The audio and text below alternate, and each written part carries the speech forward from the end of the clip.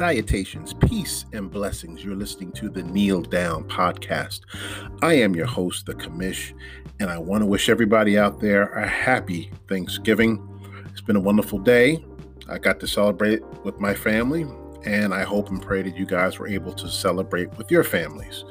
It is going on to the late evening of Thursday night, and we've had 2 football games. Could have had 3. But by now, I think most of you know why there wasn't a third. But if not, I will go over that for the next few minutes. I want to touch base with a few things that have come up regarding recent scheduling and revised scheduling. A lot of these games that would include the Ravens-Steelers game that was supposed to be this evening, along with a few college games that have been postponed due in large part due to the coronavirus. And so I want to start the evening talking about these postponed and canceled games. We are going into the winter sports schedule as of right now, and this relates to college sports, for those that don't know. Interesting enough, college basketball started yesterday. To my understanding, it started on Wednesday. And with that being said, they had a few games on late last night, some games on this afternoon as well.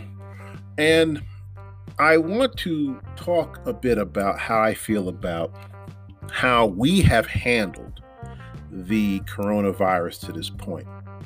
Now, when I speak, I want to speak as if I am speaking to the vast majority of people that exist within this country when I say that there are a larger volume of people that have safely, securely followed protocol to this point. Even though the numbers speak different, it's unfortunate that we had to see so many lives gone due to the virus. I know it's somewhere past 220,000 at this point, and the numbers continue to rise in certain locations of the country. But I also took the time out to watch a lot of what's been going on in political news. I watched a little bit what's going on in sports, obviously. And when I formulate this statement, when I give my opinion, I don't expect people to really listen to the commission and say, you know what, this man knows exactly what he's talking about. But I also have to feel as though when we're discussing something as serious and as crucial as the threat of the coronavirus and the pandemic that stems from this, I must think that there are people out there that are curious enough, willing enough to do something about it to avoid the possibility of losing their lives or someone else's life or lives. I mean, I'm speaking to the number of people that really give a damn about making sure that for what they need to do to make sure the threat of the virus does not spread throughout their household and through their family is something that continues on with neighbors, other friends, extended family, so on and so forth. This is a serious matter that I don't think many of us take seriously. There are probably a little less than half of the people in this country, I have to believe, that take for granted that the virus is something that we'll just have to endure, and it's something we cannot avoid. And if it's something that we catch, that something can be done about it. That there are hospitals available, that there are nursing stations or recovery stations that are available for us in the event that if we do attract or contract the virus, that something can be done. But the problem that I have with that theory is this. If there is a way that we can treat this, or if there is a way that we can prevent something like this from further spreading, it would seem necessary. It would seem logical that we take the precautions to make sure that no one else gets sick. Maybe it stems with just a mask. Maybe it stems with just a rag. Maybe it stems with some type of cloth that covers your nose and your mouth. I have to believe that if we do this, regardless of where we are, regardless of who we are, it makes that much difference on who gets sick, who doesn't get sick. What was fascinating over the last few years involved when we're talking about the virus and how it started to spread and everything of that matter. It was the scenario of we wear a mask, we sanitize, we wash our hands, what have you, and that things should be fine. If we do these things, then there stands the chance that we can avoid getting other people sick. And interesting enough, in the beginning when all that started, which was just sometime in March, okay, this was all during the year, obviously, people thought it was the silliest thing to do to walk around with masks on. And I make the point that it took time, and it probably took the statistics to play a major role in the decision making and in the influence of doing what was necessary to make sure other people wouldn't get sick, including ourselves. Naturally, we don't want to get sick. We don't want to get our family sick. So we put on the mask. So we started to distance ourselves, and we started to wash our hands. We started to sanitize. We started to do what was necessary to make sure we could somehow prevent the spread of the virus. And would you believe it worked? It was not foolproof. It did not eliminate the virus, but we saw the numbers decline. The problem that I have, and it seems to be the problem now, is that there are people, naysayers, conspiracy theorists, that feel as though that didn't do much of anything outside of just maybe passing the virus along somewhere else. So because we took the initiative to do what was right, it did not eliminate the threat of the virus. So I guess the thought process would be just do what comes naturally. If you feel as though you want to wear a mask, you do it. However, I'm not going to do it. And before long, others decided, I'm not going to do it. And now you have a wave of people that have made the decision for themselves to not wear a mask, to not social distance themselves, because firmly they believe it's not something they feel like they have to do. One person said it is not their constitutional right to wear a mask and social distance themselves because it's not within the Constitution. So that to me is a bit extreme, because we're not arguing what the Constitution has. This was not something that existed over 275 years ago. This is something that just happened as of recently, over the last several months, that we're trying to keep hold of in a means to try to find a way to neutralize the threat of the virus. But we've become so agitated and we've become so disappointed with the system. And I guess there's a lot of people that have become very impatient and highly selfish to think that something like this could actually work for anybody. And so here we are, several months later, late November, and we're still talking about the threat of the virus and how it's spiked to the point where it's pretty much where we were in April when the numbers started to spike around that time. And so now it has affected the politics and it's affected sports. And it brings me to my point that over the last few days, probably within the last 48 hours alone, there have been at least 5 teams that have had players affected with this virus. And because of this, the Ravens and the Steelers game had to be postponed until Sunday. So it's not as though they lose the game, meaning they don't get a chance to play against each other because they have to. But it's just the fact that with where we are right now, we know better than to put ourselves in a position where it could somehow affect your business. We think that the NFL is not necessarily a business. It's more of like entertainment, which to some extent it's true. Essentially, this is entertainment. But people are getting paid millions of dollars to play football, just as they were getting paid millions of dollars to play basketball a few months back. They all isolated themselves in one location, and would you believe they had no positive tests? They had no positive outbreaks while staying within that bubble, which means the theory of having a mask on, isolating yourself where you're not around other people that are sick, works. It does work. The NBA is living proof that something like this could work. Now, as far as what other business and other sport organizations decide to do, that's solely on them. The NFL probably did not have the time nor the money to try to find a way to isolate themselves in particular locations to try to minimize the virus. However, they've taken it upon themselves to test everybody every day to make sure that the virus, even if it's there, does not spread. And so people would have to go home. They probably would not report to work because in large part, they cannot put themselves in a position where they can get other people sick, which makes a great deal of sense.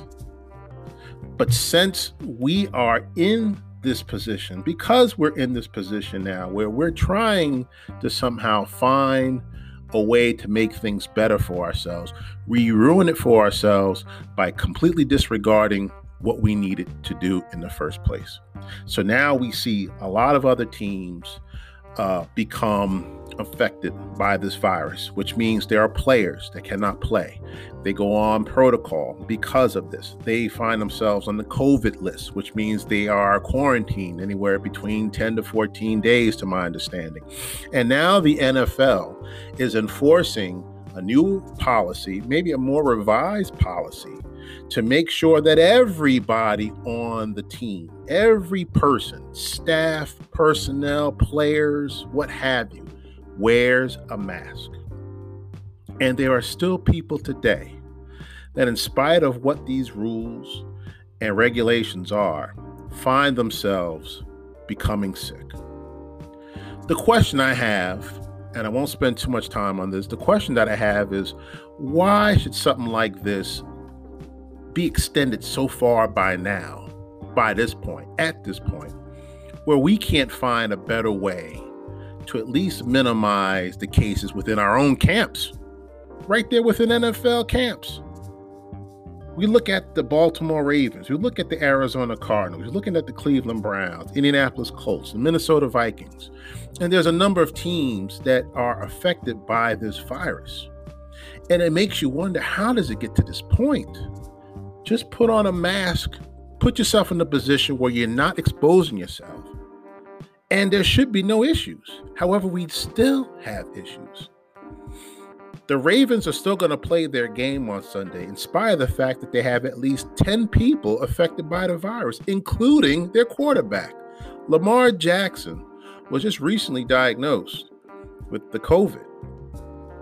So now he probably will not be playing, along with a number of other players that need to play because they need this game and the chance to try to at least stay relative to making the playoffs. And it looks like that's not going to happen. So what are these teams to do now that you're in a position where you need these players to play and they can't? And then who do you point the finger to when it comes to something like this? You can't put all the blame on Goodell. Goodell has done the best that he can to at least try to enforce what needs to be done. But now he's telling people, you got to wear a mask on the sideline. If you don't wear a mask, you get fined. Now the fine is probably going to go up for where it was before. You look at a team like the Titans that was fined $325,000. You look at coaches that were fined over $100,000 with John Gruden and a few others. This is a serious business. This is a serious act. This is a moment in time where when we need to get it together, we can't. And there's no explanation as to why we cannot do this if the NBA has proven to us that it's possible. Regardless if they're isolated or not, regardless if they're in a bubble, they are still within their own premise to do what's right for the players and the personnel that exists right there in Baltimore, or that exist in Arizona, or in Cleveland, or in Indianapolis, or Minnesota, or wherever you are, wherever you're playing. There is just no excuse for where we are right now when we're talking about professional players and what needs to be done to try to minimize this problem. And for some reason, we can't. So says the commission. I look at what happened recently in the NCAA with college football. Since we were on the mic last, since I was on the mic last, I should say, there have been 18 games postponed due to COVID. The Ivy League, that's the league that's responsible for Princeton University, UPenn, Harvard, Yale, Dartmouth, Cornell, Brown, Columbia, shout out to Columbia University. These programs, these schools, these institutions take it upon themselves to say, we are not going to play sports at all. Maybe we should take a page out of their book, because there was no hesitation. There was no thought behind what we could do to make sure that our students, our faculty are not affected by this virus. And if there is a situation, we know it has less to do with our athletes. So they took it upon themselves to say, you know what, we're just going to cancel it all together. I can't be mad at the Ivy League for what they've done. There are a lot of other conferences that probably should follow heed regarding to what Ivy League, but they cannot pass up that money. They cannot pass up the revenue that comes with being on television, being within the circuit where you get millions of dollars for playing on a Saturday night. It's hard for them to overlook. And so you just wonder, what's more important here? The people's health or the money that you get from these organizations, these businesses, when you play a game? Nick Saban was diagnosed with the coronavirus for the second time in probably a month. I mean, at some point we have to realize there's things that we could do a lot better for ourselves. And it's a shame. It's a crying shame if you can't find a way to make it better for yourself. I mean, we have a relatively decent solution to what we can do, and it's been working. Even if it means looking silly, even if it means being embarrassed by wearing a mask, it doesn't make you any less of a person. This is about your life. This is about your health. This is about your security and your family's security and your family's lives. It just makes more sense to me. So says the commission. For the time that I have, I want to talk a little bit about the games for this evening. There were two games on. I want to give a shout out, if that's the case. I want to just show some love. I say give a shout out. For those that understand, I'm recognizing the Washington football team this evening. And I'm talking about the Washington football team because they've shown me something this evening that has given me the reason to believe that this team is on track to becoming a better team. Now, I'm not saying this because they've beaten Dallas for the second time this season. I am not harping over the fact that they swept Dallas. Shout out to all the Dallas fans out there. How you feeling out there? Happy Thanksgiving to you. But in spite of that, Washington has found new meaning on how to play football. What do I mean by that? There came a time when you watch Washington play, and this might have been just last season. There was no organization, there was no discipline, and there wasn't enough for this team, talent-wise, to be able to be successful enough to win. And that's still the case today. That's still the case. But for where we sit right now, looking at these teams, and for what we see now with Washington and how they've executed over the last 2 weeks, in spite of the fact that they've beaten teams under 500 with losing records, they have found a way to organize themselves, manage the game, and execute properly to become productive. With production comes points. With points becomes a victory. This is what we want out of teams. This is what we want from any team. But for where we are with Washington And what they did today against Dallas, it was impressive. Alex Smith did not throw for 500 yards. He didn't have 10 touchdowns. Or let's be more realistic, he didn't even have 3 touchdowns.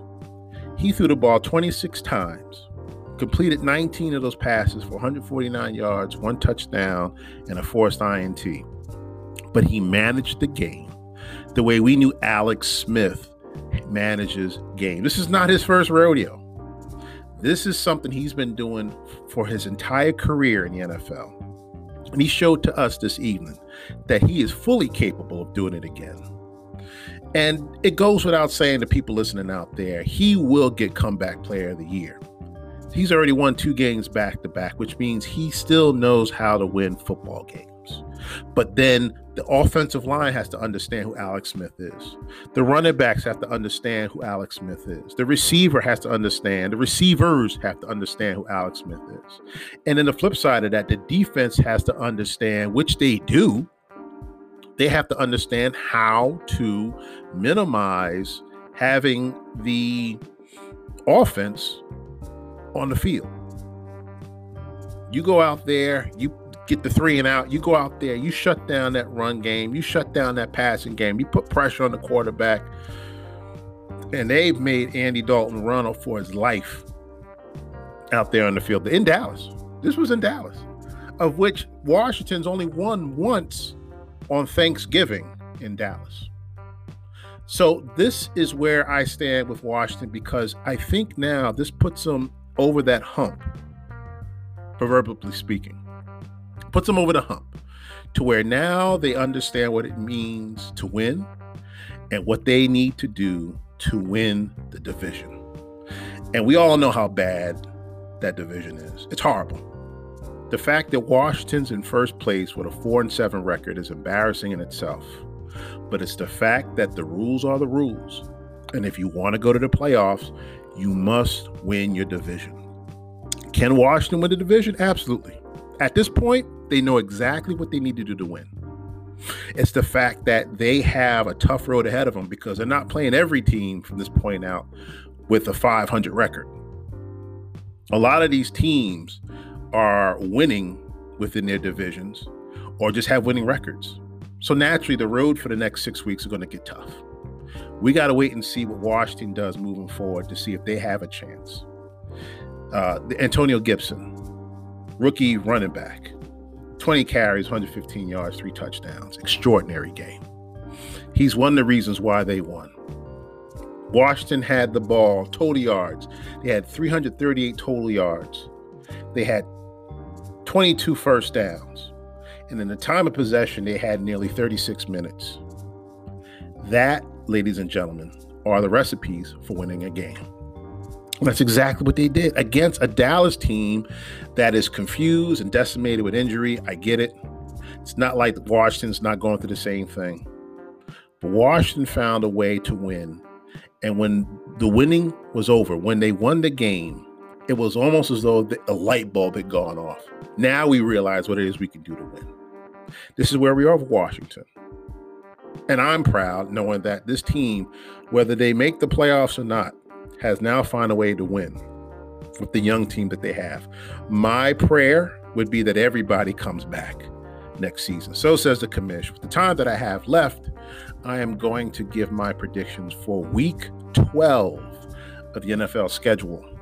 We're going to week 12, which means come this either Sunday or Monday evening, I will give my third quarter reports regarding the teams to this point and how they've panned out over the last 12 weeks of the season. With that being said, Las Vegas at Atlanta. Las Vegas, the Raiders playing against the Atlanta Falcons.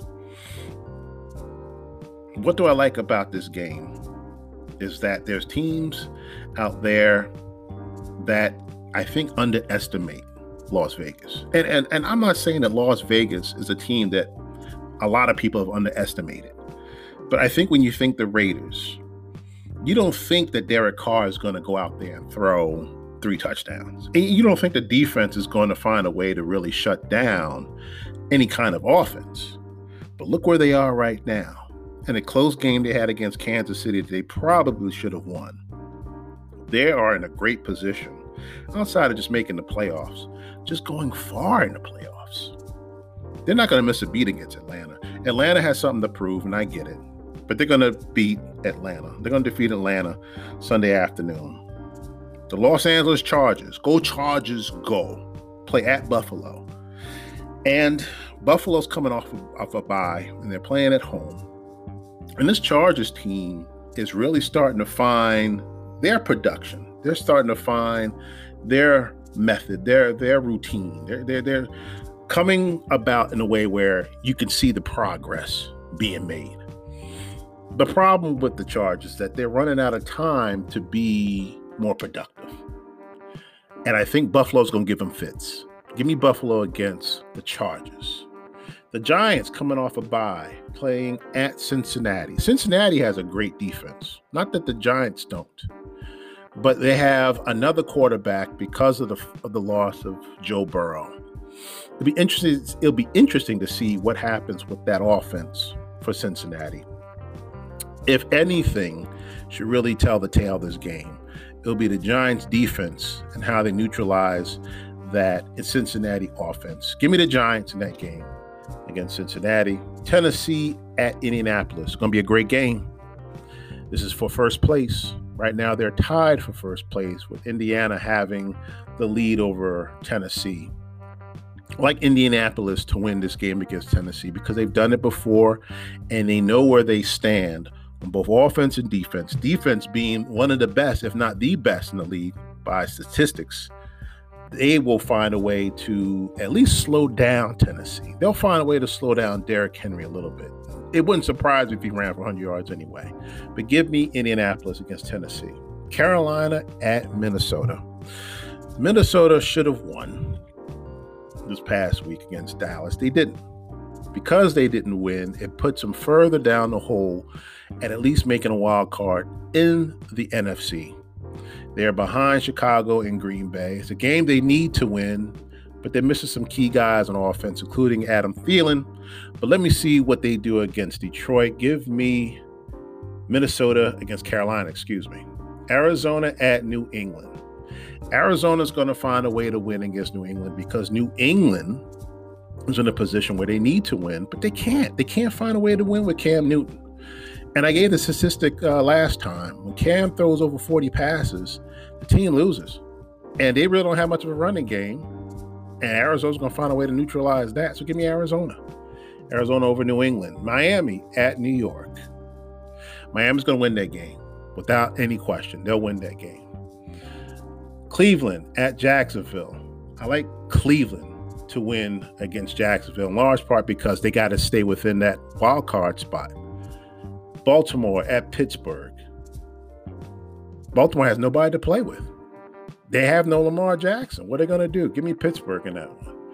New Orleans at Denver. New Orleans is going to continue to find a way to win games, both on offense and defense. Give me New Orleans. San Fran at the Los Angeles Rams. I like the Rams for what their defense can do and what San Fran just cannot do this season. Give me the Rams. Kansas City at Tampa Bay. Tampa Bay's got a rebound from Monday night, but Kansas City is that much better than Tampa Bay. Give me Kansas City. We got Chicago at Green Bay in the Sunday night game. Chicago's struggling with their offense, and Green Bay is finding a way to win at home, as they usually do. Give me Green Bay at home, and then the Seattle against Philly on Monday night. Give me Seattle over Philly. And those are my predictions for Week 12. I want to finish with the time that I have left by thanking everybody out there for making this a success for me. I truly appreciate it from the bottom of my heart, what everybody has done for me.